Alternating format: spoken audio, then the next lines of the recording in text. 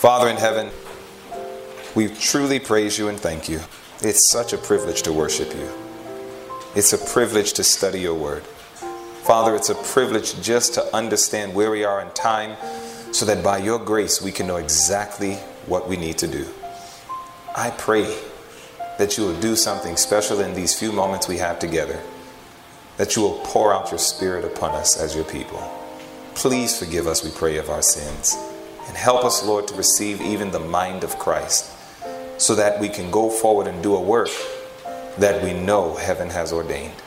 And I thank you that you have heard this prayer, and I pray that you'll please take my life and let it be consecrated, Lord, to thee. This is our prayer that we do ask. This is my prayer that we ask.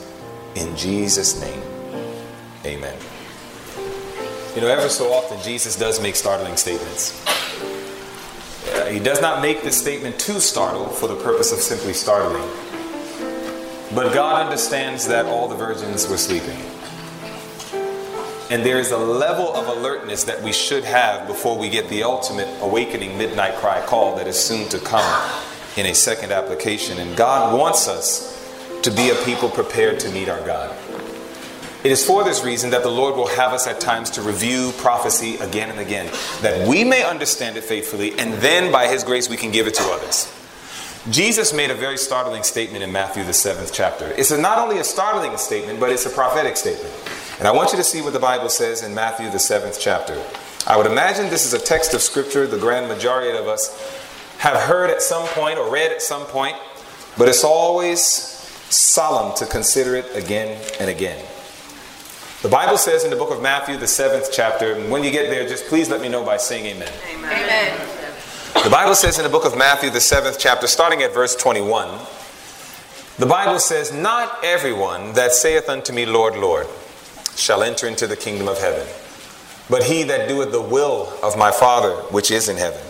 Many will say unto me in that day, Lord, Lord, have we not prophesied in thy name? And in thy name have cast out devils, and in thy name done many wonderful works." And verse 23 is the most startling point. "And then will I profess unto them, I never knew you. Depart from me, ye that work iniquity." Jesus, the Bible declares, is God, and God knows everything. So for one who is God himself to say, "Depart from me, I never knew you," that is a very deep and profound statement. God wanted us to understand that there was a disconnect. You see, knowing God has a lot more to do than just simply being aware of his existence. The Bible uses this term know sometimes in a very intimate way. In fact, you remember in Genesis that the Bible says that Adam knew his wife Eve. And as a result of knowing his wife, they conceived and brought forth a child. In other words, that term know means an intimate connection, not just an awareness. These people are lost, not because they were not aware about God. The Bible says even devils believe. So they were aware, but the problem was that there was no intimacy. There was no true love between the Creator and the creation. And as a result of that, Jesus, I would imagine with tears in his voice, is going to have to say these extremely sad words one day. Not to a minority, but to a majority, "Depart from me, I never knew you." I know it to be a majority because if you look just a few verses up in verses 13 and 14, we can see that it's a majority. Because the Bible says, "Enter ye in at the strait gate, for wide is the gate, and broad is the way that leadeth to destruction, and many there be which go in thereat." But then it says in verse 14, "Because strait is the gate, and narrow is the way, which leadeth unto life, and few there be that find it." Anytime you compare many with few, many is always the majority. And Jesus is making it clear that the majority of those who profess to know him, who profess to love him, who profess to serve him, who profess to be part of his called out ones, the majority of these people are going to be lost. And I believe that that is a very solemn statement that should alert God's people to pay attention. It should make us really think about our walk with God. There's a lot of people talking about they're saved. A lot of people talking about they're in Christ. There's a lot of talk about being followers of Jesus by using this term that has become absolutely mutilated in this world today, which is called Christian. It seems like people can live any way, practice anything, and have the nerve to still call themselves Christians. I marvel at how entertainers who literally promote fornication, they literally go to concerts, curse and swear. They will literally forget their value and begin to wear the garments of harlotry, breasts showing, backside out, legs out, and everything. And they will actually say, I am a child of the King at the same time. They're ignorant. Christianity has been grossly cheapened. There are people today that will even marry two men in the name of Christ. This is how far we have strayed. So this is why Jesus says there's going to be a lot of people that's talking about names and terms and all these other things. But at the end of the day, he says the problem is you and I never had a connection. And the question is, do you have it? Oh no, you might not be as bad as some others, but the question is, do you still have bad in you? You see, brothers and sisters, Jesus came to do one thing and one thing only when he came to this earth. And it's found in Matthew 1 and verse 21. Go to Matthew 1. Jesus came to do one thing, and the only way we go home with Jesus is when this one thing is accomplished. The Bible says very clearly in Matthew, the 1st chapter, he came to do one thing. So let us not think that because we have something we call minor sins while other people have major sins, that somehow we're going to have some advantage. No, my brothers and sisters. The Bible says in Matthew chapter 1 right there in verse 21, and she shall bring forth a son, and thou shalt call his name Jesus. Why? Because he's going to save his people what? From their sins, not in their sins. So it doesn't matter if you can look over the street and you can say, look at those sinners and doing all those base things while we have nice suits, nice dresses and everything else, but maybe we have covetousness still in our hearts. While we still have bitterness, anger, resentment, and unforgiveness still in our hearts. We might look good on the outside, but we can be like those Pharisees that were whitewashed sepulchres, and we can literally on the inside be dead men's bones. This is not a time for finger pointing. This is a time like never before that we need to claim those words of Psalms 139, 23, and 24 that says, search me, O God, and know my heart. Try me and know my thoughts, and see if there be any wicked way in me, and lead me in the way everlasting. We are living in the very final closing scenes of Earth's history. And God has given us prophetic view. Not so that we can skimp over it. Not so that we can get to a place where we think we know it so well that we can ignore it. But brothers and sisters, Christ gives us these messages that we might do one thing that Jesus often says in his word. Take heed. Take heed. But at the same time, we must make sure that the prophetic realities that are happening in our world do not become, watch my words very carefully, they cannot become our pure motive for following Jesus.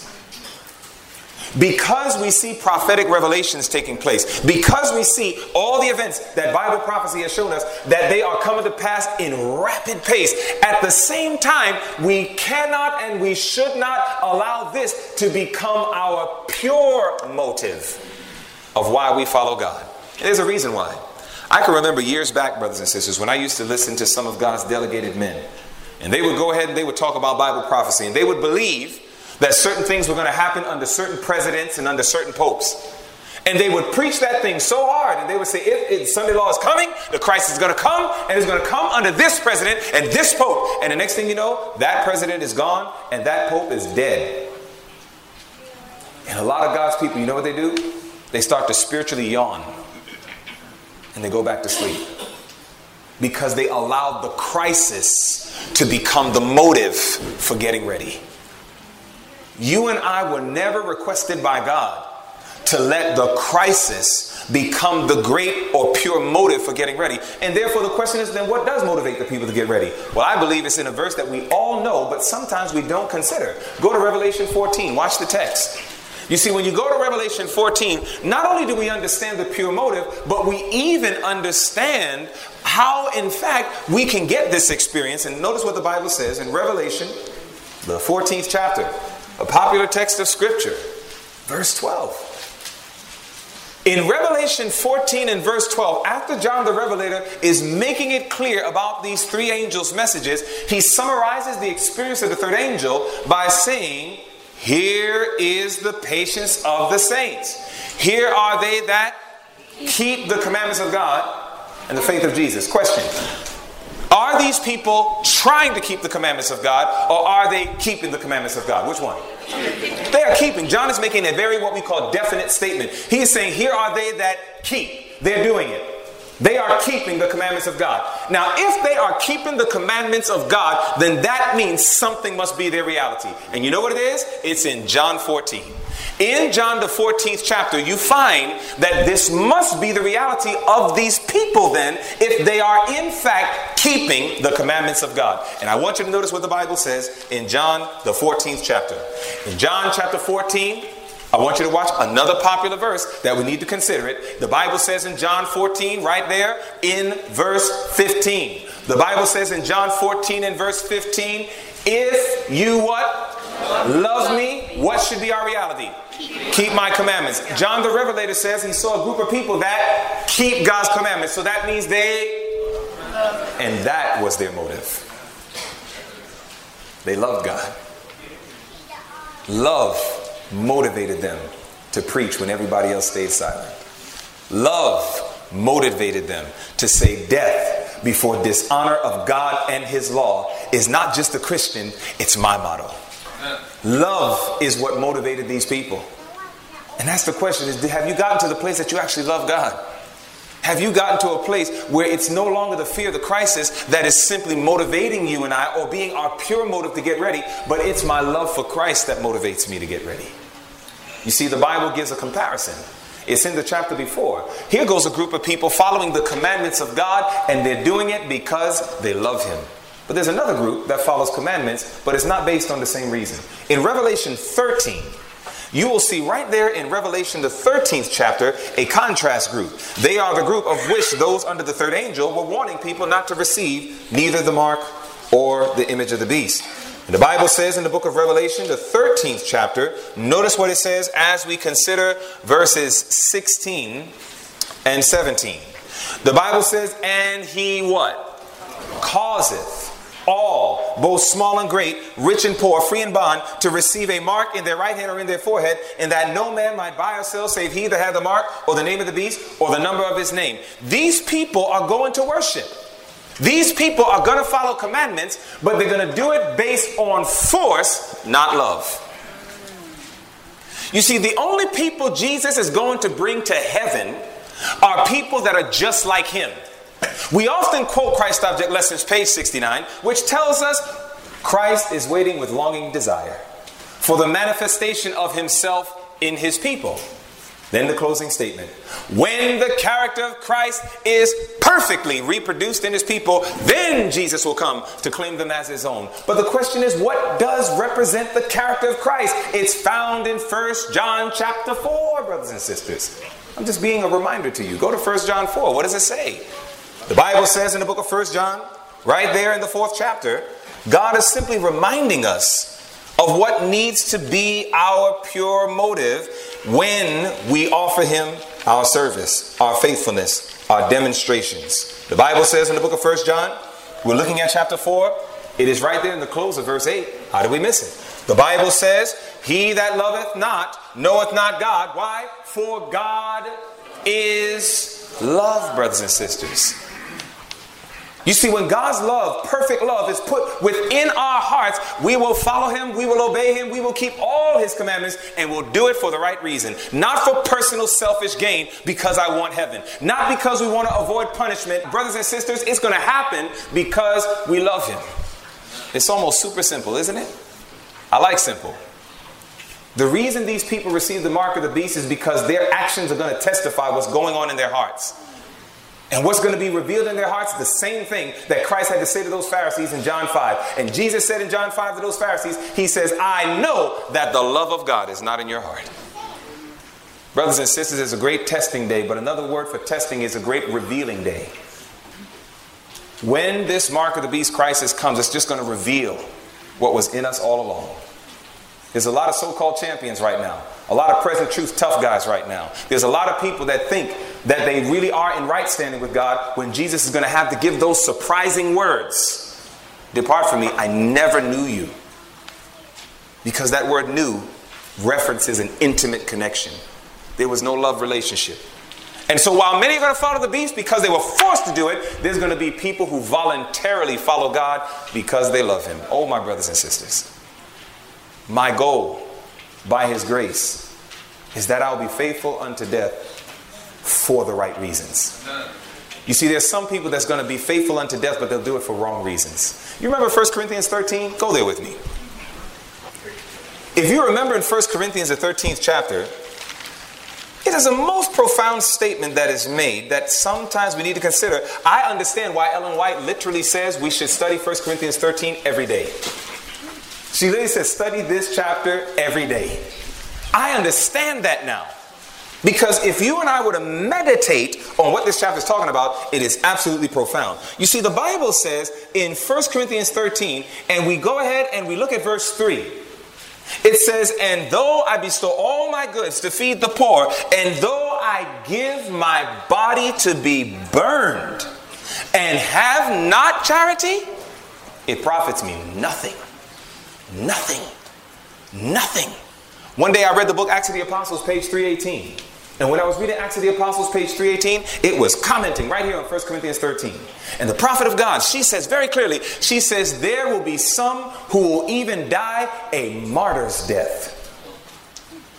And she says that while men will go ahead and praise them, she says, if they died a martyr's death for any other reason but heaven-born love, she says, God will regard them as a deluded enthusiast or an ambitious hypocrite. Somebody who dies for God? Our brothers and sisters, listen, you and I both know right now, in our human nature, if we saw somebody that was standing up and said, this Sunday law crisis, I refuse to bow down. People of God, don't be afraid. Stand. And then they go ahead and say, stand. And as they're telling people to stand, and all of a sudden, that person gets gunned down or whatever the case may be, somebody would say, there goes a martyr of God. There goes God's man, God's warrior. But if that standing was not, in other words, if that good work was not for the right motive, and if that motive was anything else but heaven-born love, they will be regarded by God as a deluded enthusiast or an ambitious hypocrite. Brothers and sisters, in the midst of prophetic reality, one of the things we have to do is learn the motives of why we serve. And the reason we serve, the reason we're faithful is because we know him. And as Desire of Ages, page 22 says, to know God is to love God. And if that love of Christ is not in your heart today, I'm so thankful that Romans 5 and verse 5 lets us know how to get it. And the Bible says that the love of God is shed abroad in our hearts by the Holy Ghost, which is given unto us. So if you lack that love, even today, you can plead with God, Lord, please grant me your spirit and put your love within my heart. And the Spirit of God is going to guide you into truth. And as he guides us and we learn about God and get to know God, literally a heaven-born love will be birthed in our hearts. And God will get all the credit. Amen.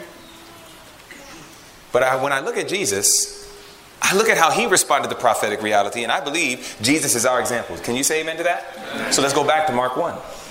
You see, when you look back at Mark 1, we see the model of Christ. And I want you to see what the Bible says. In Mark 1, when Jesus saw the reality of prophecy being fulfilled, I wonder what he did about it. The Bible says in Mark chapter 1, our opening text, our scripture text, what did it say in Mark 1, verses 14 and 15? The Bible says in Mark 1, 14 and 15, now, after that John was put in prison, Jesus came into Galilee preaching the gospel of the kingdom of God, watch this, and saying, the time is fulfilled and the kingdom of heaven is at hand. Repent ye and believe the gospel. When Jesus saw time being fulfilled, he went to work to save others. That's almost super simple. You know what a lot of people are doing right now when they see prophecy being fulfilled? They don't work and they try to preserve themselves. And this is how some people understand country living. Let me get away far enough. Let me get a P.O. box address so nobody can really find me. It's at a P.O. box. Let me go ahead and do this. And there's a lot of people that pervert the gift of country living and literally make it something where now it becomes this silly hiding game. Hiding from the devil and hiding from everybody else. That's ridiculous, brothers and sisters. If you and I study prophecy right, we're supposed to bring people to our country home regularly. Did you hear that last word I said? Regularly. That's what Enoch did. He always brought people back from the city to his house. You know why? Because it was in the home that God desired real Christianity to be revealed. You think Christianity is accomplished at a desk? Brothers and sisters, do you know how many devils there are out there that can preach? We cannot think that the work is being accomplished at the desk, brothers and sisters. We got to let people see what Christianity is off the pulpit, in the home where we are who we really are. And those people come there and they see what's going on and they see, man, husbands that actually love their wives. Can you imagine that? Wives that actually love their husband. Children that actually love each other, and parents that love their children, children that love their parents, and a family that loves Jesus and governs their home by God's word and not their own opinions. Do you understand how rare that is? Even by many who profess to call themselves present truth. And so it is that God wants us to understand that the more that we see prophecy being fulfilled, we need to respond like Jesus. And it is not time for quote unquote self-preservation as it is for self-sacrificial service. Amen. If we're really going to respond to prophecy like Christ responded. That's what I read in Mark 1:14 and 15. He saw time is fulfilled. He said, I got to preach the gospel. And that's what you and I are supposed to do. And that's why last night we talked about understanding our message, understanding what has been given to us, knowing what it means to prophesy again. Because the more that we understand that, is the better we can be put in line to do what the Lord desires us to do. If you understand what the preacher's saying thus far, let me hear you say amen. Amen. Well, so it is that when we begin to study prophecy, God has given us several symbols and examples. Perhaps the most popular symbol that God has given us to understand end time prophecy is this image that I would imagine everybody has seen at some point, especially in your Seventh-day Adventist life. At some point in your Seventh-day Adventist life, you have seen the pictorial of the image of Daniel 2. The image of the dream of Nebuchadnezzar. And when he saw it, you remember that he didn't understand it. He couldn't understand it. He was ready to kill people if he didn't get an understanding. And next thing you know, God used his man, Daniel. And Daniel came and God gave him understanding, interpretation. And Daniel came before the king as an intercessor on behalf of wicked people that were about to die. As well as on behalf of his own life and his brothers. And most importantly, for the glory of God and the benefit of Nebuchadnezzar. So Daniel began to explain what this means. And you know this, and I would imagine we can go through this very quickly and very simply. When they began to go through all the imagery, they got to the head of gold. And the head of gold represented what? Babylon. Very good. The arms and breast of silver represented what? Medo-Persia. The belly and thigh of brass represented what? Greece. And then the legs of iron represented what? Rome. And then the feet of iron and clay represented what? Same thing every time. Without failure.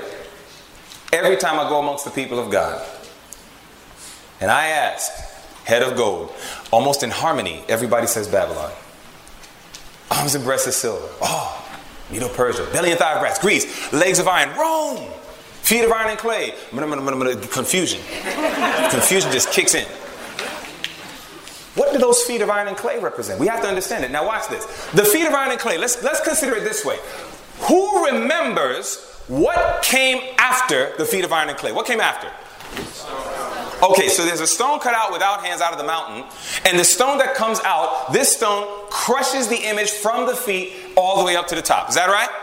Okay, and when the stone does that, the stone crushes all the previous kingdoms and then sets up an eternal kingdom.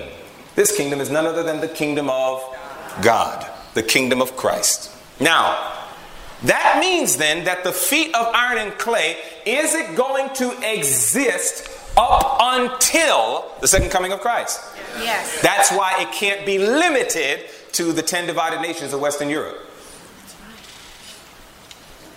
You understand that? Yes. It can't be limited to the 10 divided nations of Western Europe, because we know there was 10, but then how many got plucked up? Three, and then there's only 7, but yet how many toes remain all the way to the end? 10. So obviously it has to go beyond. That's why I'm using my words carefully. It is not limited. In other words, the 10 divided nations of Western Europe, it is inclusive, but it's not limited to the 10 divided nations of Western Europe. It's a principle that was governing not just the 10 divided nations, but everything after that. Now watch this. So when we get here, I'm going to tell you what I believe the feet of iron and clay represent. I believe the feet of iron and clay represents the combining of church and state. Now why do I believe that? You see, right now I'm saying believe because I didn't prove it yet. But once I prove it, I'm not going to tell you I believe. I'm going to tell you I know. Why do I believe the feet represent churchcraft and statecraft? It's very simple. Notice. Let's zoom in. When you zoom in on the feet of iron and clay, right or wrong, the iron, is that a new element? No. No, it is not. It's not a new element. So what did the iron represent in the legs?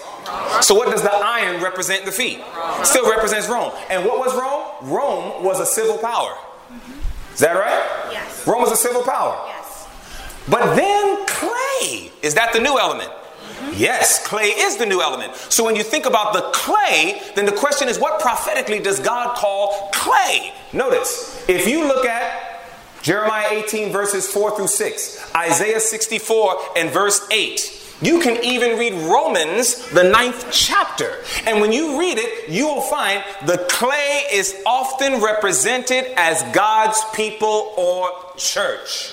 This is why you would hear the term, I am the potter, you are the clay. God's people. So when you think of the clay prophetically or symbolically, we understand the clay to be church. So when you look at the feet of iron and clay, we are seeing a mingling of churchcraft and statecraft. It's a principle that's going to take us up to the close of time. And sometimes people say, Brother Lemon, that was crafty what you said, but I still question, is it really so? Well, if you don't believe me, then believe the prophet. Because the prophet tells us right here, manuscript release, book 15, page 39. The prophet of God says, the mingling of churchcraft and statecraft is represented by the iron and the clay. All I simply wanted to do was show you Bible first, and then prophet second. You understand that? Yes. This is why I've learned the writings of Ellen White is simply a magnifying glass. It just magnifies what God already said. You understand that? Yes. All right. So here it is. The mingling of churchcraft and statecraft is represented by the iron and the clay. This union is weakening all the power of the churches. So the more that there's a push for church and state to come together, it actually weakens the power of the church. Yeah. And this is why last night when I showed you Roger Williams, I showed you he played a very special role in Rhode Island when God was building back up his lighthouse. Because Roger Williams was the one who brought prominently before the people of God religious liberty, which sums up the separation of church and state. Now, the reason why this is important is because go to Revelation 13. Let's take a look at now some last day history or last day incidents and even last day future things that's about to take place. When you read Revelation 13, it's a very interesting thing that we see, because the condition of the papacy, the Roman Catholic Church, as we see it in the feet stage or the foot stage, I want you to see something the Bible says in Revelation 13. Now we're going to go ahead and consider verses 1 to 3. The Bible says in Revelation 13, starting at verse 1, and I stood upon the sand of the sea and saw a beast rise up out of the sea, having 7 heads and 10 horns, and upon his horn 10 crowns, and upon his heads the name of blasphemy. And the beast which I saw was like unto a leopard, and his feet were as the feet of a bear, and his mouth as the mouth of a lion. And the dragon gave him something. What did the dragon give him? Power. Power, seat, and great authority. Don't lose that. So the dragon gave him power, seat, and great authority. Verse 3. And I saw one of his heads as it were wounded to death. And it says, and his deadly wound was healed. And how much of the world? All the world wondered after the beast. Question. Is this wound healed? Yes. How many of us say, yes, it is healed? If you believe the wound is healed. All right. How many of us say, no? All right. How many of us say, I don't know? All right. Now watch this. It's very simple. My arm. I'm going to use my arm as an example. The sign of my arm being healthy right now is that I can do this very easily. Easy, no problem, right? One day, my arm gets broken and it gets severely damaged. According to your understanding, what would be the clearest sign that my wound has been healed? Motion again. When I can once again do this again, right? Once I can do what I did before, then obviously that means my wound has now been healed. Make sense? Yeah. Very good. What, according to verse 2, did the beast power have? Power. That was given unto him by the devil. It was power, seat, and great authority. Now we need to break that down. What does this mean? Power, seat, and great authority. Well, let's talk about power for a moment. Go down further in the verses of Revelation 13. Let's look at this power. Because you're going to understand some things. Because I believe that we need to get a clear picture of the realities that are surrounding us right now so we can get to work. That we can get to work. Notice what the Bible says in Revelation 13. It actually begins going backwards again. It starts going through history again. So at verse 3, the beast's power was up to its wounding point. Does anybody know what year that took place? Very good, class. So 1798. Amen. Now, the verses after are now going to go backwards. It's going to go backwards from 1798 and it's going to repeat history. And you see God do that a lot. You see God do that a lot. In Genesis 1, let us make man in our image after our own likeness and so on. Genesis 1:26. Then in Genesis 2, the Lord kneeled down and made man out of the dust of the ground. You can see it's not chronological, is it? It's not chronological. God is rehearsing what he did and he's giving more detail. You see that? So the same way we see God do that in Genesis 1 and 2 is the same way God does that throughout the Bible. So we're going to see another example. So here it is in verse 3. The beast's power has gotten up to 1798 where it received its deadly wound under Napoleon, Berthier, etc. Now the Bible starts going backwards from 1798 and builds us up. So notice what it says. It says now in verse 4. And they worshipped the dragon which gave power unto the beast. And they worshipped the beast saying, who is like unto the beast, who is able to make war with him. And there was given unto him a mouth speaking great things and blasphemies and what? Power was given unto him to continue how long? 42 months. So 42 months. What's another way of saying that? 1260 years, 3.5 years, right? So we know that's again the 538 to 1798 period. You understand that? So there's a rehearsing. There's going back now to go forward. But now notice this. It goes on right there. Now we're going to verse 6. And he opened his mouth in blasphemy against God to blaspheme his name and his tabernacle and them that dwell in heaven. Now watch very carefully verse 7. It says, and it was given unto him. This is talking about the same beast power, yes? Same beast power? Yes. Yep. It says, and it was given unto him to make war with the saints and to overcome them. And what? Power. Notice that. And power was given him over all what? Kindreds and tongues and Nation. Question. When you have power over a nation, what kind of power is that? Civil power. So did this beast have civil power? Yes, it did. You understand that? It had civil power. But now you're looking at verse 8. And it says, and all that dwell upon the earth shall do what? Worship him whose names are not written in the book of life of the Lamb slain from the foundation of the world. Does this beast also impel people to worship it? Yes. So what kind of power is that called? Church or religious power. So notice this beast, the first beast, exercised power through the union of church and state. You follow that? That's why, look at Revelation 12. That's why it says what it says in Revelation 12. If you look at Revelation 12 verse 13, what does it say? It says in Revelation, the 12th chapter, notice what it says in verse 13. In other words, how was it able to do this? This is how. It says, And when the dragon saw that he was cast unto the earth, he did what? He persecuted the woman which brought forth the man-child. The woman representing God's church.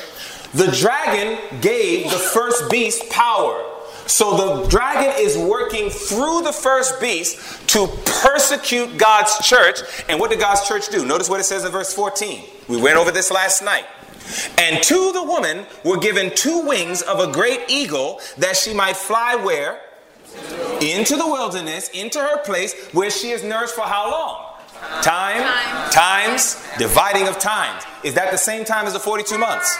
Yes. So we know that this is what the first beast was active in. So the dragon is persecuting the church through the first beast, the papacy. How did it do it? It had power over nations, which we call civil power, and it had power to compel people to worship, which is called religious power. So as a result of the union of church and state, it was able to persecute the people of God. Are you following? Yes. Now watch this one then. Let's go back to Revelation 13 then. So when we go back to Revelation 13 now, we have an issue.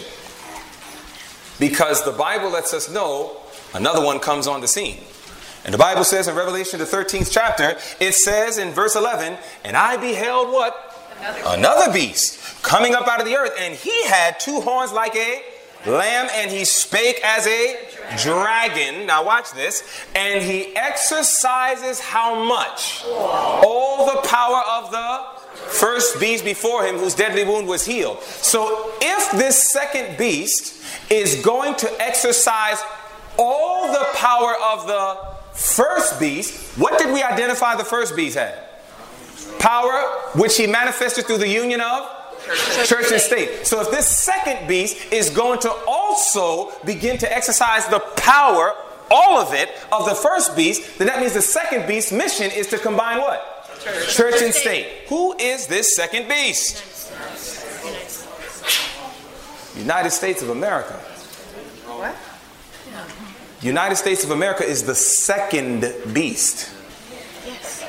So that means that what we have to see in the future, remember, the feet of iron and clay existed until the second coming. And what does the feet of iron and clay represent? It represents church and state. So the Bible was showing that before Christ comes, there will be an exercise of nations where they're going to seek to pull together what?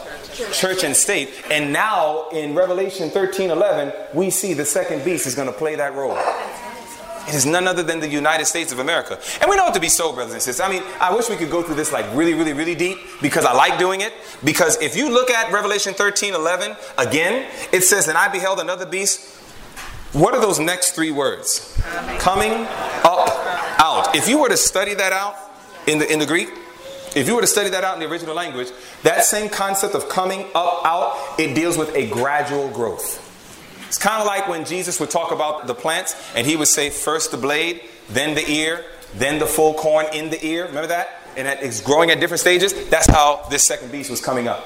So what happened before verse 11? What did it say in verse 10? It said in verse 10, he that leadeth into captivity shall what? Go into captivity. What's this talking about? What is this talking about? Exactly. This is talking about how the first beast was going to receive its deadly wound. He that was leading into captivity is going to go into captivity. He that kills with the sword is going to be killed with the sword. So this was talking about how the first beast, the papacy, was going to ultimately receive its wound, which was in what year? 1798. Then it says, and then I beheld another beast that was already gradually growing right around the time of 1798. What kingdom do we know that was gradually growing and developing right around the time that Pope went into captivity in 1798? What nation? It is the United States of America. No question about it.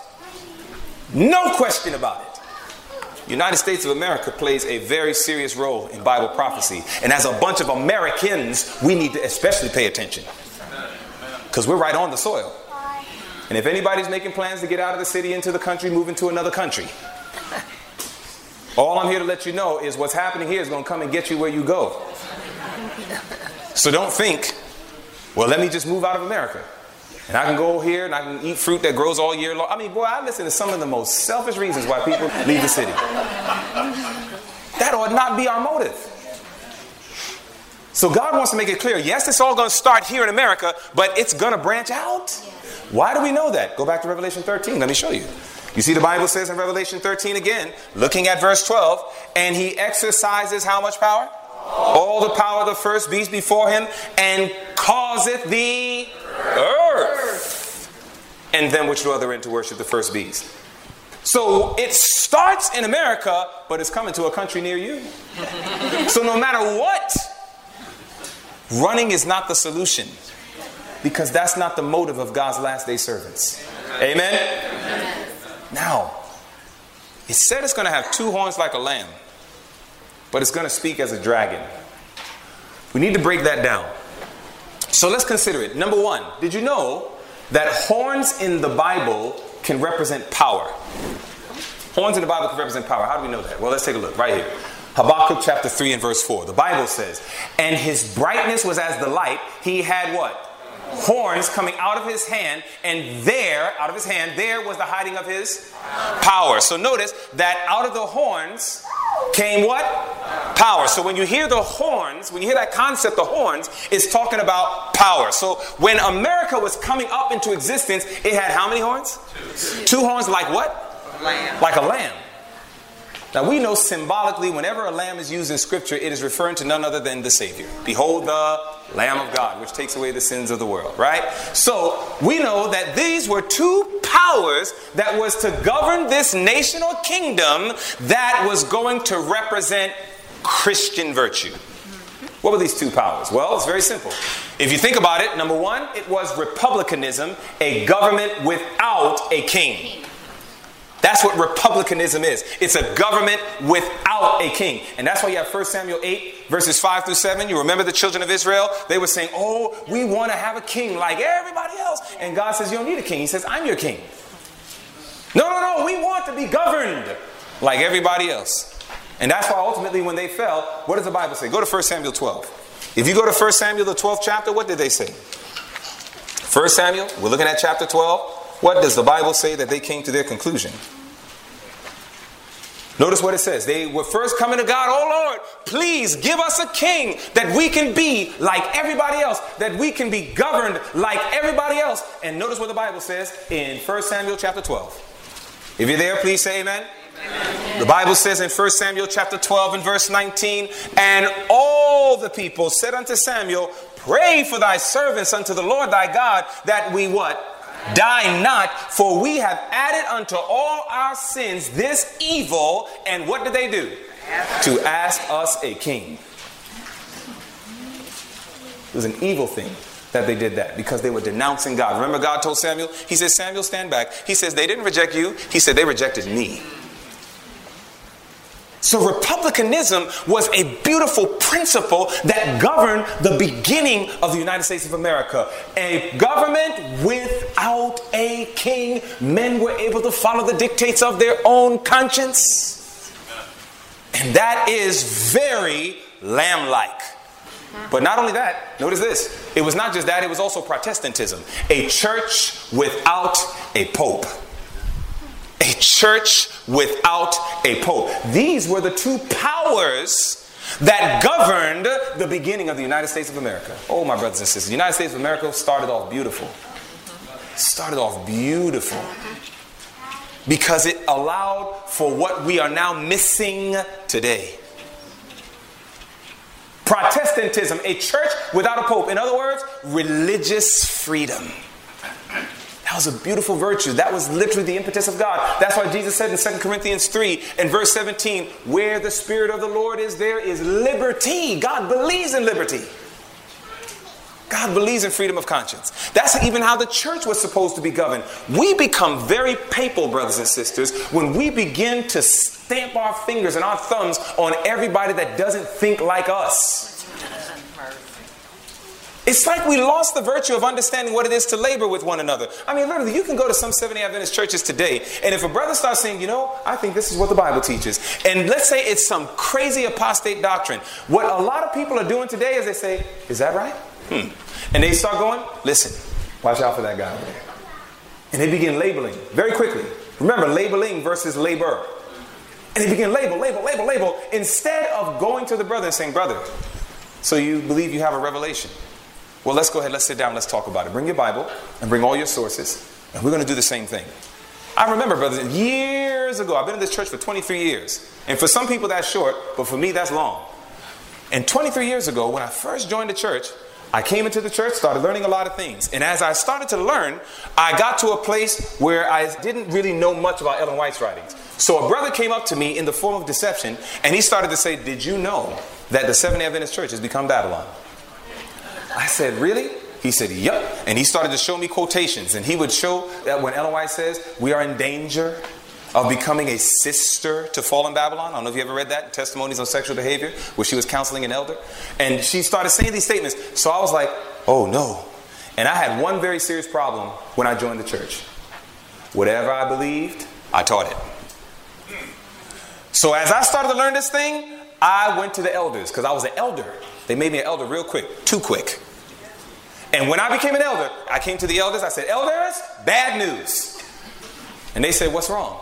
I said, the church is Babylon. We got to go. We have to come out. God said, come out and listen. We can't come this far to stop now. We got to come out. And I was dead serious. And I praise God that they did not do like what a lot of people do today. They could have leaned over and whispered, and all of a sudden I could have just got a notice that I'm no longer an elder, getting kicked out the church and everything, and nobody sat down, prayed with me, studied with me, nothing. But that's not what they did. Elder James came, they said, Dwayne, they said, come here. They said, so do you have this information? I said, I got it in my bag. They said, let's sit down. Elder James, Elder Morgan, Elder Montu, my mentors, and my father figures in the church at that time.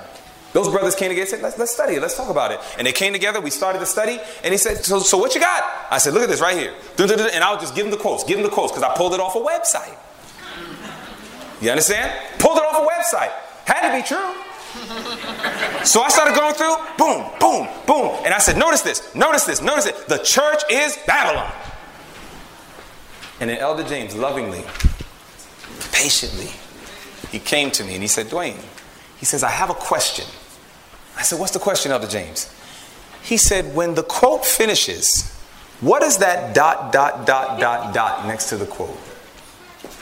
At that time, in my ignorance, I said, what that means is period. That's what it means. Period. End of discussion. And I was dead serious. I was like, that's the end of the discussion. He said, no, Dwayne. What this means is that there's more to the quote that was cut out. Why don't we look up the full references? I said, okay. Started looking up the full references one by one. I said, what? Oh, man. And I realized I was wrong. And they said, do you see it now? Yes. Do you surrender these false teachings? I said, I do. Thank you, guys. He said, all right, let's finish the work. Let's pray. We prayed together, and I was still an elder. I was still working, but now I was enlightened. You see, brothers and sisters, sometimes we forget that the principle of religious freedom is not only our message to those outside of our church, it's a message to those of us inside of our church. Sometimes, I have to say it, sometimes leadership can become to a point where they become like popes. And they begin to try to force people to think how they think. And if you don't think how we think, we will put our spiritual thumbs on you and stop you from doing anything else, rather than laboring with the soul and saying, come, let's sit down, let's talk about it. You don't see a lot of that happening nowadays. Backbiting is exceedingly and abundantly popular.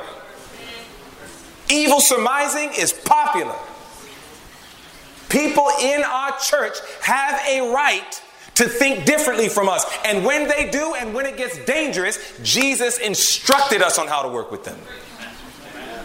And it's not often how we do it. We got to learn how to sit down one-on-one. We have to learn how to then get individuals involved, to come back to counsel. And all along our efforts is our heart desirous of drawing that soul back in the arms of Jesus. That's not how we treat a lot of people. Listen to what I'm saying, because I'm a layman. And I see what a lot of lay people get. I see lay people that get excited. And they sometimes get too excited. Maybe they have a zeal without knowledge. I've seen that lots of times. But brothers and sisters, the way we deal with people. Brother came up to me at a camp meeting. He said, Brother Lemon, I'm just here to let you know I'm a prophet. Now, again, I could have just said, stay right there. And I could have done my whispering work, right? I didn't do that. I said, you're a prophet? He said, yes, I'm a prophet. I said, okay. I said, well, if you're a prophet, then I said, certainly you don't mind if I test you. He said, what do you mean? I said, well, the Bible lets us know that all prophets should be tested. I can't just accept it. I got to test you first. And if I test you, and if you pass the test, I'll accept your prophetic gift. Now, I knew in my mind, this brother's no prophet. I already knew. In my mind, I was convinced. I was like, I don't believe it. I don't believe that God has to raise up another, because we have all the prophetic utterings that we need to get from earth to heaven. Amen. I believe that. So therefore, I was just like, I don't believe he's a prophet. But I said, nevertheless, I said, for his edification, I'll do this.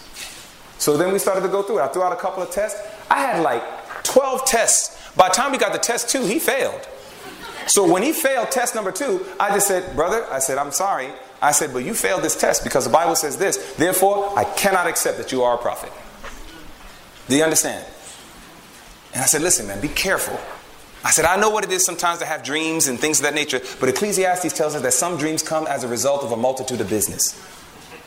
Sometimes you're busy watching trees. Maybe you cut them down for a living. So one day you have a dream about a tree. And all of a sudden you're thinking you're Nebuchadnezzar and all this. It's like, no. Dreams can come as a multitude of business. Because there's things you're doing in life that you suddenly have a dream about. It does not mean that you have the prophetic gift. You understand that? So we have to understand how to work with people. I believe that our understanding of Protestantism and the religious freedom, we need to understand how to more faithfully exercise that even in the church. Because there's a lot of good talent, godly people that are offshoots. And some of us pushed them away because of the way that we have responded to them.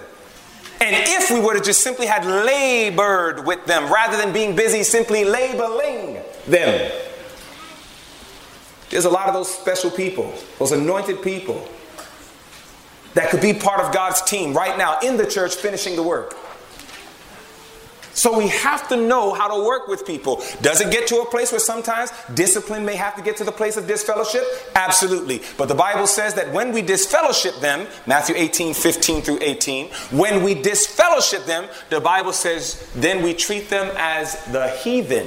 Brothers and sisters, do you ever watch how God tells us to treat the heathen? God says go win them. Some of us say, Jesus said treat him as a heathen. Goodbye! And we just let him go. And we say, that's the heathen. Heathen! And we walk away and we don't understand. That is not how Jesus dealt with us when we were heathens. Amen. Jesus relentlessly was going back trying to win them back to his heart. We got to do the same. So even when we have to say, brother, we are sorry. These positions you hold are fanatical. We have proved it through scripture. We have brought other witnesses. You are not here counsel. You will not submit. So as a result of that, it is with sorrow in our heart that we have to now get to a place that we have to disfellowship you even from the family of God. God wanted that thing to impress deep in the heart.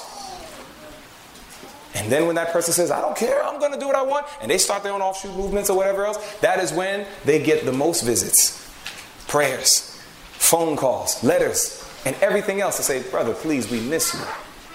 Came by to pray with you, pray for you. And we labor to win that soul because that's what we do with heathens. Amen? So religious freedom, this was the other horn. This is what God wanted to be accomplished amidst this nation that was rising. The two horns represented republicanism and Protestantism. A government without a king, a church without a pope. A separation of church and state. That is how America got started. In fact, we are told in the book Maranatha, it says right here, here is a striking figure of the rise and growth of our nation. She's commenting on the two horns. She says, here is a striking figure, the rise and growth of our nation, and the lamb-like horns, emblems of innocence and gentleness, well represent the character of our government as expressed in its two fundamental principles, republicanism and Protestantism. Maranatha 193, paragraph 3. Isn't it amazing how we're proving this from the Bible? Do you understand, saints? Especially for those of us who was here last night. Do you understand what I'm saying now? When we're like, look, these things can come out through scripture. Amen. We just got to study it. That's all. Got to study a little harder than we've been doing. But it's there. It's in the Bible. And here it is. Inspiration simply puts the endorsement on it. Now, going on, here's what it stated next. The Lord has done more for the United States than for any other country upon which the sun shines. It says here he provided. Notice that. He provided. It says here he, God, provided an asylum for his people where they could worship him according to the dictates of conscience. It says here Christianity has progressed in its purity. The life-giving doctrine of the one mediator between God and man has been freely taught. God designed that this country, so notice when the second beast came up, God actually had a design for it. He designed for it. It says God designed that this country should ever remain free for all people to worship him in accordance with the dictates of conscience. He designed that its civil institutions in their expansive productions should represent the freedom of gospel privileges. Maranatha 193, paragraph 4. So God wanted us to understand that, listen, the way America got started, truly, two horns like a lamb. But the problem is, it says it will do what? That part of the prophecy we can't ignore. It will begin to speak as a dragon. Now, how does the dragon speak? You just read it. In Revelation 12 and verse, go back. Revelation 12:13. Look at it again. Look at it again. It's right there. It's right there. How does the dragon speak? Watch this. So Revelation 12, what does it say in verse 13? You remember what it says? Yep. So watch. Revelation 12 and verse 13. The Bible says, and when the dragon saw that he was cast under the earth, what did he do to the woman? Now, how did he persecute the woman? What did he have to do it? Power, but what was the power? How was it demonstrated? Through what? Through church and state. The Bible says the second beast will speak as a dragon. How does a dragon speak? It persecutes. It persecutes the people of God. And it's going to persecute the people of God through the union of church and state. So this second beast is going to have all the power of the first beast. So it's going to speak like a dragon by persecuting the people of God through the union of church and state. We're going to see the same exact thing happen. You understand that? Now go to Revelation 13. Watch what it says next. As it continues, it says now in verse 13, and he doeth great wonders, so that he maketh fire come down from heaven on the earth in the sight of men, and deceiveth them that dwell on the earth by the means of those miracles which he had power to do in the sight of the beast, saying to them that dwell on the earth that they should make an image to the beast which had the wound by a sword and did live. And he had power to give life unto the image of the beast, that the image of the beast should both speak and cause that as many as would not worship the image of the beast should be killed. So we know that it's going to get very, very serious. It's going to get very hot. And the only way this could happen is there has to become a dissolving of present freedoms. Constitutional rights. In order for Revelation 13 to come to pass, then these things have to dissolve. And somehow we have to get to a point where every earthly support becomes cut off. So notice, the first thing we have to understand is America leads out, according to the verse. Oh, look at verse 14 again. Don't miss this point. It's good to know. Some of us are looking in the wrong place for prophetic fulfillment. What do I mean? Look at verse 14. And deceiveth them that dwell on the earth by the means of those miracles which he had power to do in the sight of the beast, saying unto them that dwell on the earth that who? That they should make an image to the beast. So is America going to come like some big, strong, dictating rulership that's just going to tell everybody it is what it is and this is what we're doing? No. They are going to coerce, manipulate. They're going to try to present it as even something attractive and try to say that they should want an image of the beast. By the way, what was the image of the beast? What did it look like? It had a union of church and state. So they actually are saying the people, they're going to move the people that they are going to want it. And then what they're going to do is just say, oh, you want it? Vote for it. Because that's how we do things in America. And when they vote for it, then America says, you voted, you get it. You understand? All right, so now, watch what happens. So America leads out. But then it causes the earth, which means all other nations follow suit. So So this is how we are to watch the prophetic fulfillment. We are looking for America to lead out. And then as America leads out, we can expect Canada, we can expect Bermuda, we can expect all the other countries that's going to start falling in line, ultimately to reach the whole world. That's why we're told, as America, the land of religious liberty shall unite with the papacy, enforcing the conscience and compelling men to honor the false Sabbath. The people of every country on the globe will be led to follow her example. Last day events 135. So again, we're seeing it from Bible. We're also seeing it from inspiration. So God is helping us see that this is what we should be looking out for, because that's what we saw in the feet of iron and clay right before the kingdom comes. There's going to be an effort to unite church and state. They will not cleave, meaning they won't last forever. That's why when Daniel says, but they did not cleave. When God introduced cleaving, where's the first time the word cleave comes up in all the Bible? Genesis 2:24. You remember where it says, therefore shall a man leave father and mother and shall cleave. How long did God want it to last? Forever. So therefore, when you think of cleave, you think of something that lasts how long? Forever. So Daniel says, I see feet of iron and clay that's going to do their effort, but they shall not cleave, meaning they shall not last how long? Forever. Why? Because Jesus is going to come and crush it. You understand that? Jesus is going to crush it. And I'm so thankful for Jesus. So we have nothing to fear for the future, except as we forget the way the Lord has led us and his teachings in our past history. God says, I got it under control. That's why Christians can appear crazy. Because people will say, why do you have all this peace in a very perplexed world? Because we know who has this world. And we know who has us in this world. And that's why we can be messengers of light to others who don't have what we have. You understand that? All right. So, because we understand this, the next question is, what would be key agitations in America to ultimately pave the way for a union of church and state? What would be the key agitations? What are things that would have to take place to get America to the place to say, look, your rights and all these things got to go. It's not going to work anymore. Well, it's very simple. Number one, movements of equality. Movements of safety. And movements of unity. These are the last three efforts that Satan's going to counterfeit. By the way, did you know that equality is of God? Does God believe in equality? Yes, he does.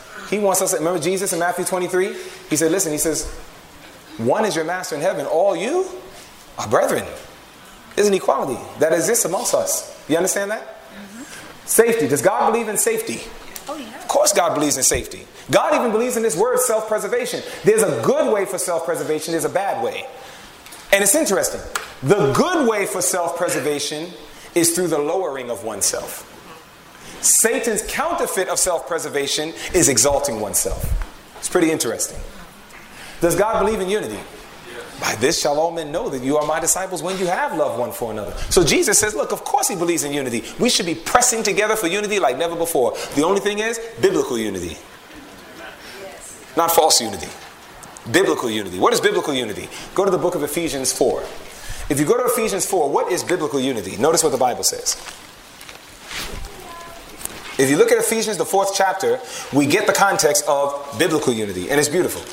In Ephesians, the 4th chapter, notice what the Bible says. And when you get there, please say amen. Amen. The Bible says in the book of Ephesians chapter 4, verses 1 to 3. It says, I therefore, the prisoner of the Lord, beseech you that you walk worthy of the vocation wherewith ye are called, with all lowliness and meekness, with long suffering, forbearing one another in love. Then what does it say in verse 3? Endeavoring to keep the what? Unity of the Spirit in the bond of peace. Does God want us to endeavor and strive for unity? Yes. Yes, we should. But who is the one that governs that unity? His Spirit.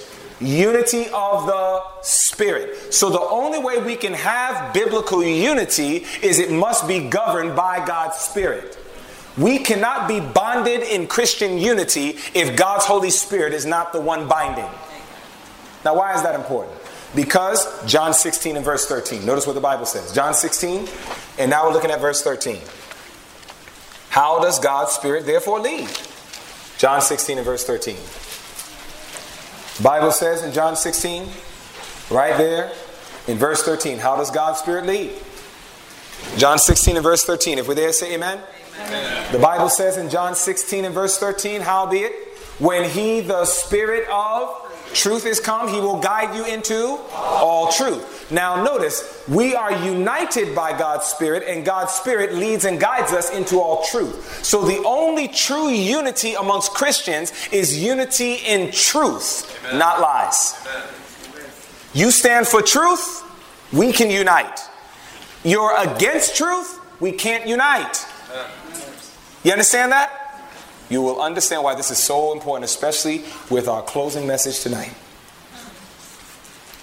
As I told you, every message is tied in to the other message. God wants us to understand that Satan is doing what he always does. He counterfeits. You remember, in equality, he tried to do that in Isaiah 14. You can just write down the verses. We don't have to review them all. But if you look at Isaiah 14, 12 through 14, that's what he was striving for. He said, I will ascend above the stars of God. I will this, I will that. And then he closes by saying, I will be like the Most High. But the truth of the matter is that while he was striving for equality with God, he was in fact trying to usurp God. And it's very different, because when Jesus had equality with God, he humbled himself. I mean, you see total contrast between the character of Satan and the character of Christ.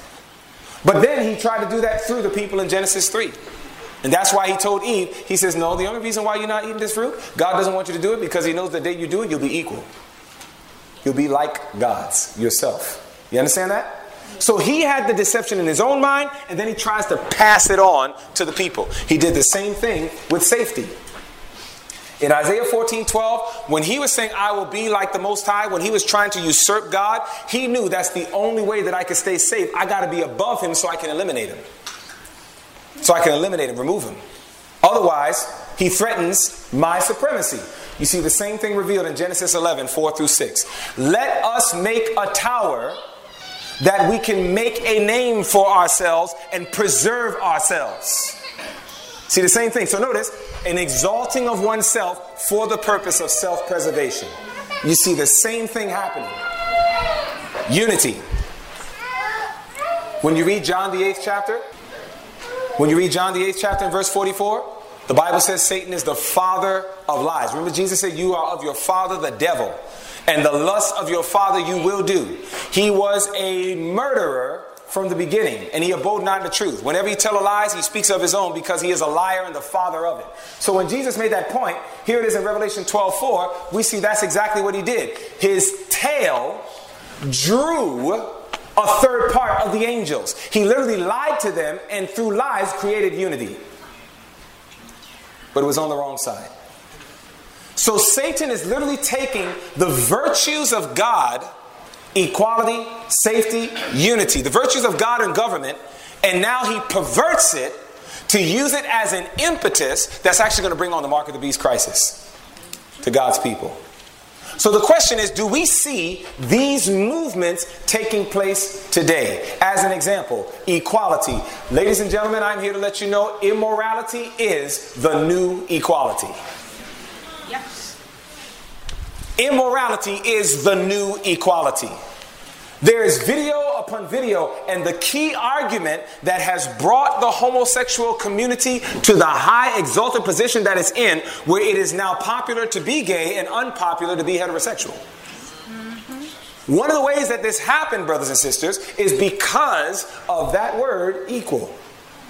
Equality is an issue that has affected the world, and people have the nerve to try to equate. Now, I am especially insulted as a black man, because that is what they try to use. They try to have the nerve to compare gay rights with the civil rights. That is a slap in the face to every black person that exists. There is nothing I can do to change my blackness. I guarantee you that. And I don't want to. Amen. Amen. And you shouldn't either if you're not black. I mean, we were created just how God wanted it. Amen. Amen. And we are all of one blood. Amen. Amen. Amen. But there's nothing I can do to change this. But there are people all the time with living testimonies that they used to be gay and are no longer gay. And they are genuine, honest people. And I know many of them personally, brothers and sisters. So I believe that homosexuality is a choice. I I didn't choose to be black. You didn't choose to be white. But they choose. They may not know it. They think, oh, just because you feel it, you got to do it. Oh, brothers, listen, I got articles on this stuff.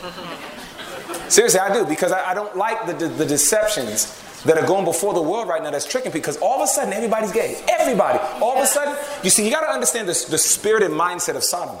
I remember C.D. Brooks, he did a sermon years ago, obviously. And Elder Brooks, he talked about how in Sodom, people would get so bored with the present sins of the day that they began to give rewards for people who could come up with the most new and basest sin. You understand that? People have been practicing regular heterosexual interaction for so long. So now that it is seriously popular to be gay, all of a sudden, out of nowhere, people are just, I realize I'm gay.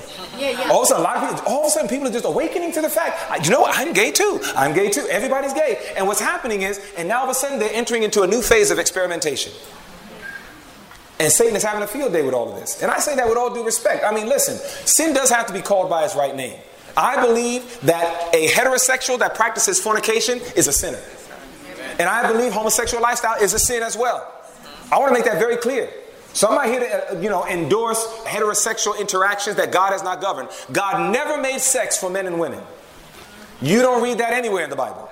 God did not make sex for men and women. He made it for husbands and wives. So any people who are having sex outside of husband and wives, God says that's an abomination. That is a perversion of his design. So I don't care if it is a man or a woman. It doesn't matter. That is a sin, and that thing can separate you from God.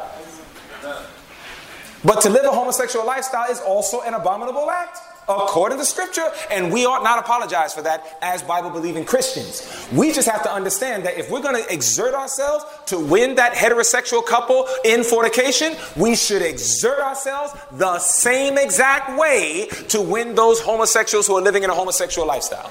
Amen. We ought not to be like heterosexual is a good sin and homosexuality is a bad sin. That's foolishness. That's not biblical. So God wants us to understand this is the new equality. And brothers and sisters, this thing is serious, because if you just look at the chart, growth of same-sex marriage, end of 2013, all the red. That was it. End of 2014. Look at what happened. Just by the end of 2014. Then, June 26, 2015, fully approved. Talk about great changes are soon to take place in our world, and the final movements will be rapid ones. Brothers and sisters, it's right in front of our face. But you know what I believe to a degree? I believe a lot of this is a smokescreen. You know why? Because what this is doing, now that people can't even, if you're a Christian and you own a bakery and somebody says you need to make a cake with 2 men on it or 2 women, and you see how people are saying, no, I can't do that. That violates my principles. Or if you have a photography business and somebody says, I want you to take pictures of my gay wedding. Oh, I'm sorry, I can't do that. Oh, it's lawsuit. And the people are losing. You're seeing this. It's all over the news. People are losing. They're losing the war. Judges, clerks, people who work in municipalities, people are coming in, I want you to issue me a license. And people are saying, I'm sorry, I can't do that. That's my Christian conviction. And people are saying again, hey, you can't do that. And the people are being penalized, fired, and everything else. You know what it's doing? It's drawing conservative Christians together. Conservative Christians are coming together saying, look guys, I know you're Baptists, I know you're Seventh-day Adventists, I know we're Pentecostal, but you know what? We are all Protestants and we got an issue with the state. And therefore we need to come together. And what's happening is this is becoming a pull to bring the people together regardless of denominational affiliation. And what it's going to do is ultimately bring on a state of persecution. Yes. That the world was not ready for. Satan, unfortunately, is a diabolical genius. But God gave us eyesight. God gave us something that we are to understand and look at all these events, and we are to look at it and to put it in its proper place and show people the city of refuge from what's getting ready to take place in this world. But it's not just here, because it's also safety, self-preservation. Do you know America has never become so concerned about safety? With all these terrorist activities, and of course ISIS is the new one. This is the latest organization where they're coming around and killing all these folks, and there's video upon video, etc., where all of a sudden safety is becoming an issue to the point that people are saying, look, I don't care what you got to do. Change the laws. Give us safety. People are at a place now in America that they are so afraid that they are saying, look, I will surrender my rights and my freedoms that you may give thee safety. It's all playing out. And it's not just with terrorism. It's also here. Crime. Look at what it says. This is powerful. CNN, June 4th, 2015, is a new crime wave on the horizon. Notice what it says. After decades of a downward trend in crime, residents in some large U.S. cities wonder if a reversal is coming. If you live in Baltimore, you know that May, with 43 homicides, was the deadliest month since 1972. It says, or if you are a Houstonian, you've probably heard that murders were up 45% through April compared to the same period in 2004. The latest statistics in Milwaukee show a 103% spike in murders year to date compared with a year ago. In Atlanta, 41 people were killed in the first 5 months of this year compared with 27 in the same period last year, an increase of 52%. Right in our own neck of the woods. In other words, crime is on an increase. So what do people want? They want safety. And that's why you're hearing a lot about gun control. Hearing a lot about gun control, which we know is a civil right. But notice what's happening. The agitation merits. If they're constantly threatening us, then change the law to give us safety. And that's exactly where Satan wants them. It's exactly where Satan wants them. I remember I was in New Hampshire. New Hampshire, they have a statement. That's where I live now. And in New Hampshire, they have a statement that says, live free or die. That's the statement in New Hampshire, live free or die. And I remember one time I was getting my car service. And as I was getting my car service, a man walks in. And he walks in, this guy had the biggest gun on his hip. He just was sitting there with the gun out of his shirt. It wasn't covered. Out of his shirt. Big gun hanging out on the side of his hip. And I just saw that gun and I said, Father, be with us in a very special way. I'm asking for double portions of your angels. Because if this guy wanted to, Satan could possess his mind. He can kill all of us. So he started praying. So next thing you know, he and another guy start talking about all the gun law issues. And the guy actually said something that was smart. He says, I don't see why they're even going through all this stuff. He says, listen, you can't legislate evil. He's like, you can't go to legislation to put a check on evil. You take away a man's gun, he'll learn how to kill you with a knife. You take away his knife, he'll learn how to kill you with a bow and arrow. You take away his bow and arrow, he'll learn how to kill you with a karate chop. The bottom line is evil. And if the evil is in a man's heart, one way or the other. You see, God raised this movement up because we don't deal with all that stuff. You know what we deal with? We deal with the root. We deal with the sin issue. You see, you bring a man and a woman to a place where they know how to have victory over sin through the righteousness of Christ. That's how you get bigots to stop being bigots. That's how you get murderers to stop murdering. That's how you get thieves to stop stealing. You got to deal with the sin issue. But people are trying to use laws to try to make people righteous, and it does not work. And this has become sad because not only is there a rise in general crime, there is a rise even in police brutality. Yes. It's real. So the very individuals that many thought could be there to protect us constantly. Videos keep coming up. And I use the most obvious one. This man was completely unjust. Completely. And this is what's happening. So police brutality, a lot of people are now being slaughtered and destroyed. So you know what people are saying? They're saying there's no other type of safety. We need help. And that's what the world is crying after. They're saying we need help. And they're willing to surrender their freedoms in the name of safety. Our economy, brothers and sisters. You saw what happened with the stock market this week. Oh, yes. Oh, brothers, God was trying to just help us understand. Yes. If ever there was a time we need to be judicious with our money, we need to know how to manage our money, and we need the Holy Spirit to truly guide us in the expending of our money. Where are we putting our money? We should be putting it towards things that are designed to finish this work. Amen. Because nothing else really matters. Amen. The more that we understand that, literally, just last year, the rich-poor gap. Remember James 5, 1 through 8. James actually showed us that there is going to be a prophetic process to get rid of the middle class, and there's only going to be poor and rich. That's it. We are seeing it all come to pass. Yellen says rich-poor gap is concerning her. October 17th, 2014. Look at what it says. It says that's essentially the question Federal Reserve Chair Janet Yellen raised Friday in a speech on the widening gap between rich and poor in the United States. She is an authority to talk about what's happening in the economy. She is the chair of the Federal Reserve. And here it is, she says, I think it is appropriate to ask whether this trend is compatible with the values rooted in our nation's history. Among them, the high value Americans have traditionally placed on equality of opportunity, the central bank chief said. By some measures, Yellen said, economic inequality is near the highest levels in the past 100 years.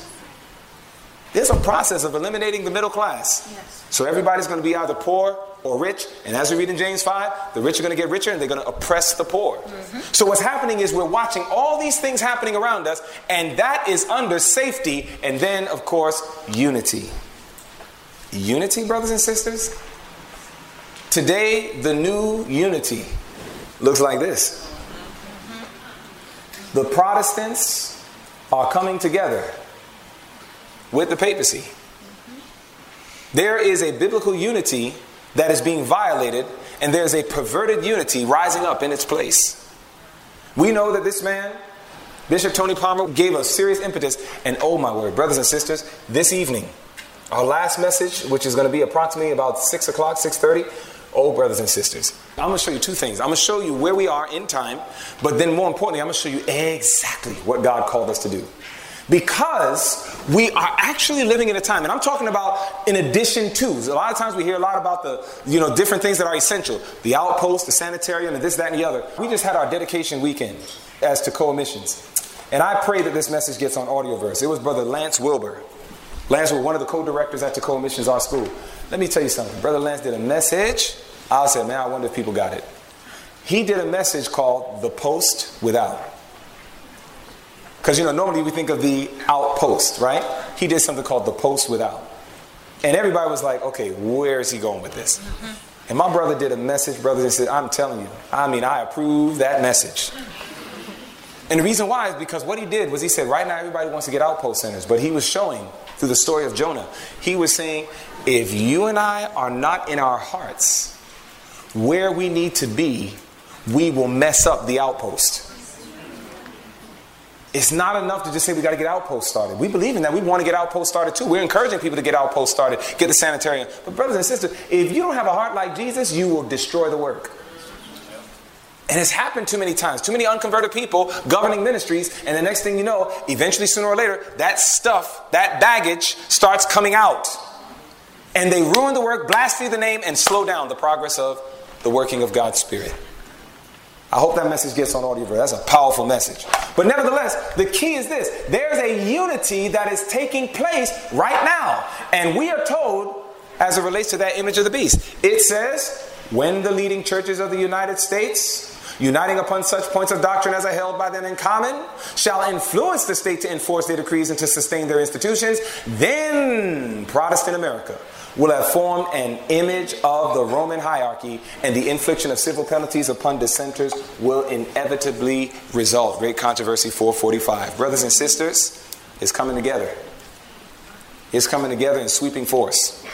And this is not a time to be filled with fear. It's a time to be filled with enough love for God and His people that we're going to get out of our chairs. We're going to do something about it. Amen. There's some of you right now that God has been calling into His work. I read volume 7, page 27, where we're told that the Spirit of God is going to impress upon individuals' hearts, that God is going to call them out of the common vocations of life. And He is going to require them to get a training to fit them, that they may go forward in full-time labor to minister on His behalf. There's some of us right now that God has already called. And some of us are like Jonah. We're not paying attention to the calling. And I'm going to let you know something. You will never have peace until you do what God says. No matter how challenging it may appear, you'll never have peace until we get to a place we do what God says. Jesus wants us to understand time is almost finished. And what motivated Him? When He saw time was almost finished, the Bible says He went forward and preached the gospel. He started to give what He had. You see, I agree, we should have an experience to go ahead and help others see it.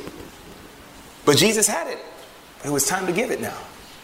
And the more that He saw time was almost finished, is the more effort and more impetus that He put to give it and to make sure that others got it before it was eternally too late.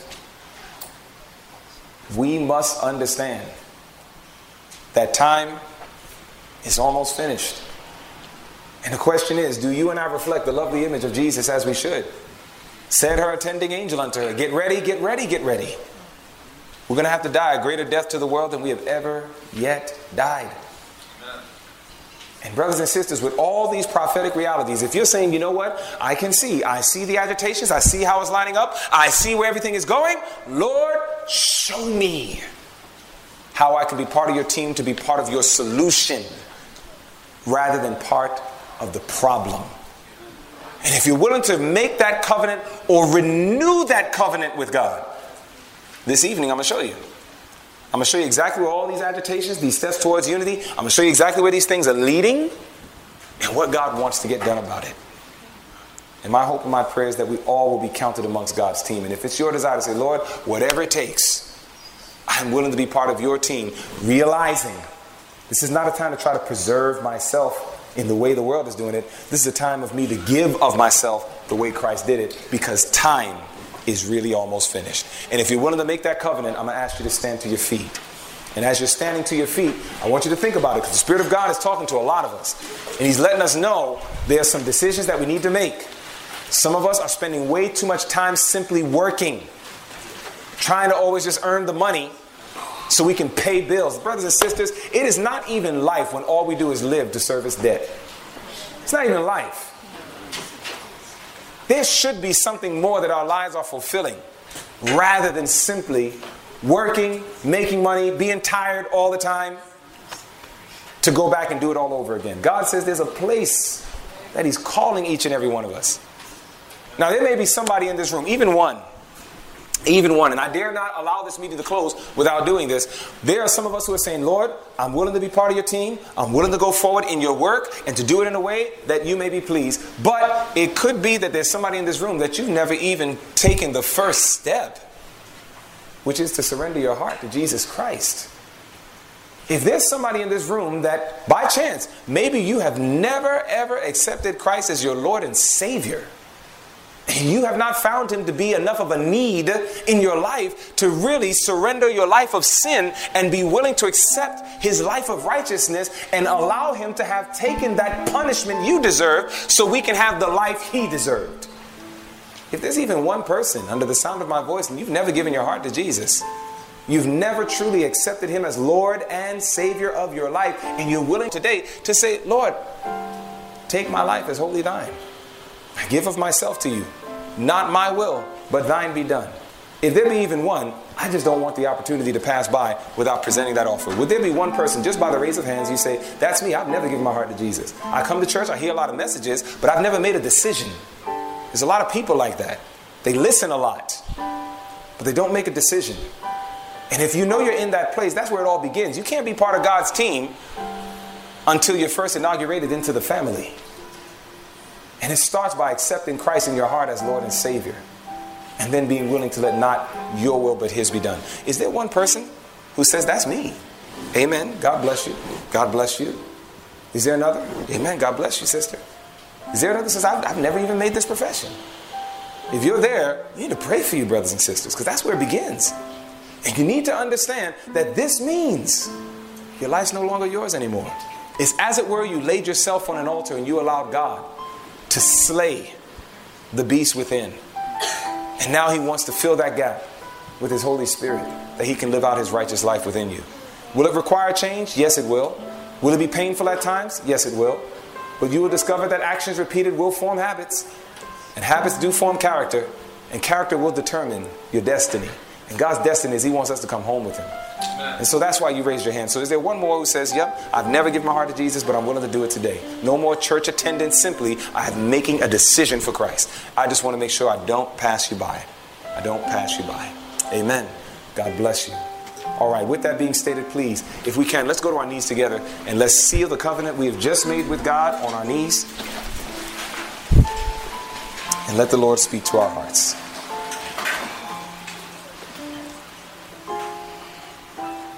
Father in heaven, we praise you and we thank you, Lord, for the several blessings that you have given to us, your people. We truly thank you for the way your Spirit has been speaking to our hearts. Father, it's our desire to serve you.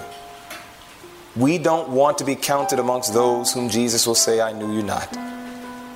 But Lord, we don't want fear to be the great motive of why we serve you. We want to be counted amongst those patient saints who serve you because we love you. And Lord, we need that love put within our hearts, because we can see time is almost finished, and we need an experience with you that we can impart to others and help them know of the everlasting gospel before it is eternally too late. Please, Lord, give us wisdom beyond our years. Bless us, we pray, with understanding, and help us to go forward in faith that we can truly be part of your team and finish your work.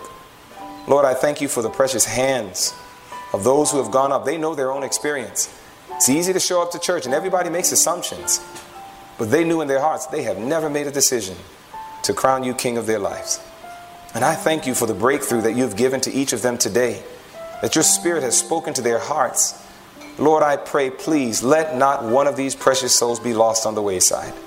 Show us how as a church and as brothers and sisters to strengthen our family, and that by your grace, even when we as humans fail, please post double portions of angels around them who excel in strength. And may you keep them even until the perfect day. Is our prayer that we ask in Jesus' name. Amen. This message is produced by PTH Ministries. Our mission is to spread the three angels' messages through preaching and teaching the Seventh-day Adventist message, and to integrate healing through medical missionary work in declaring the gospel. For more information on our ministry and the resources we provide, please log on to our website at www.pthministries.com. That's www.pthministries.com. Or you can call us at 770-274-9537. That's 770-274-9537. May we do our part to meet the needs of humanity through the everlasting gospel and hasten Christ's return. Maranatha.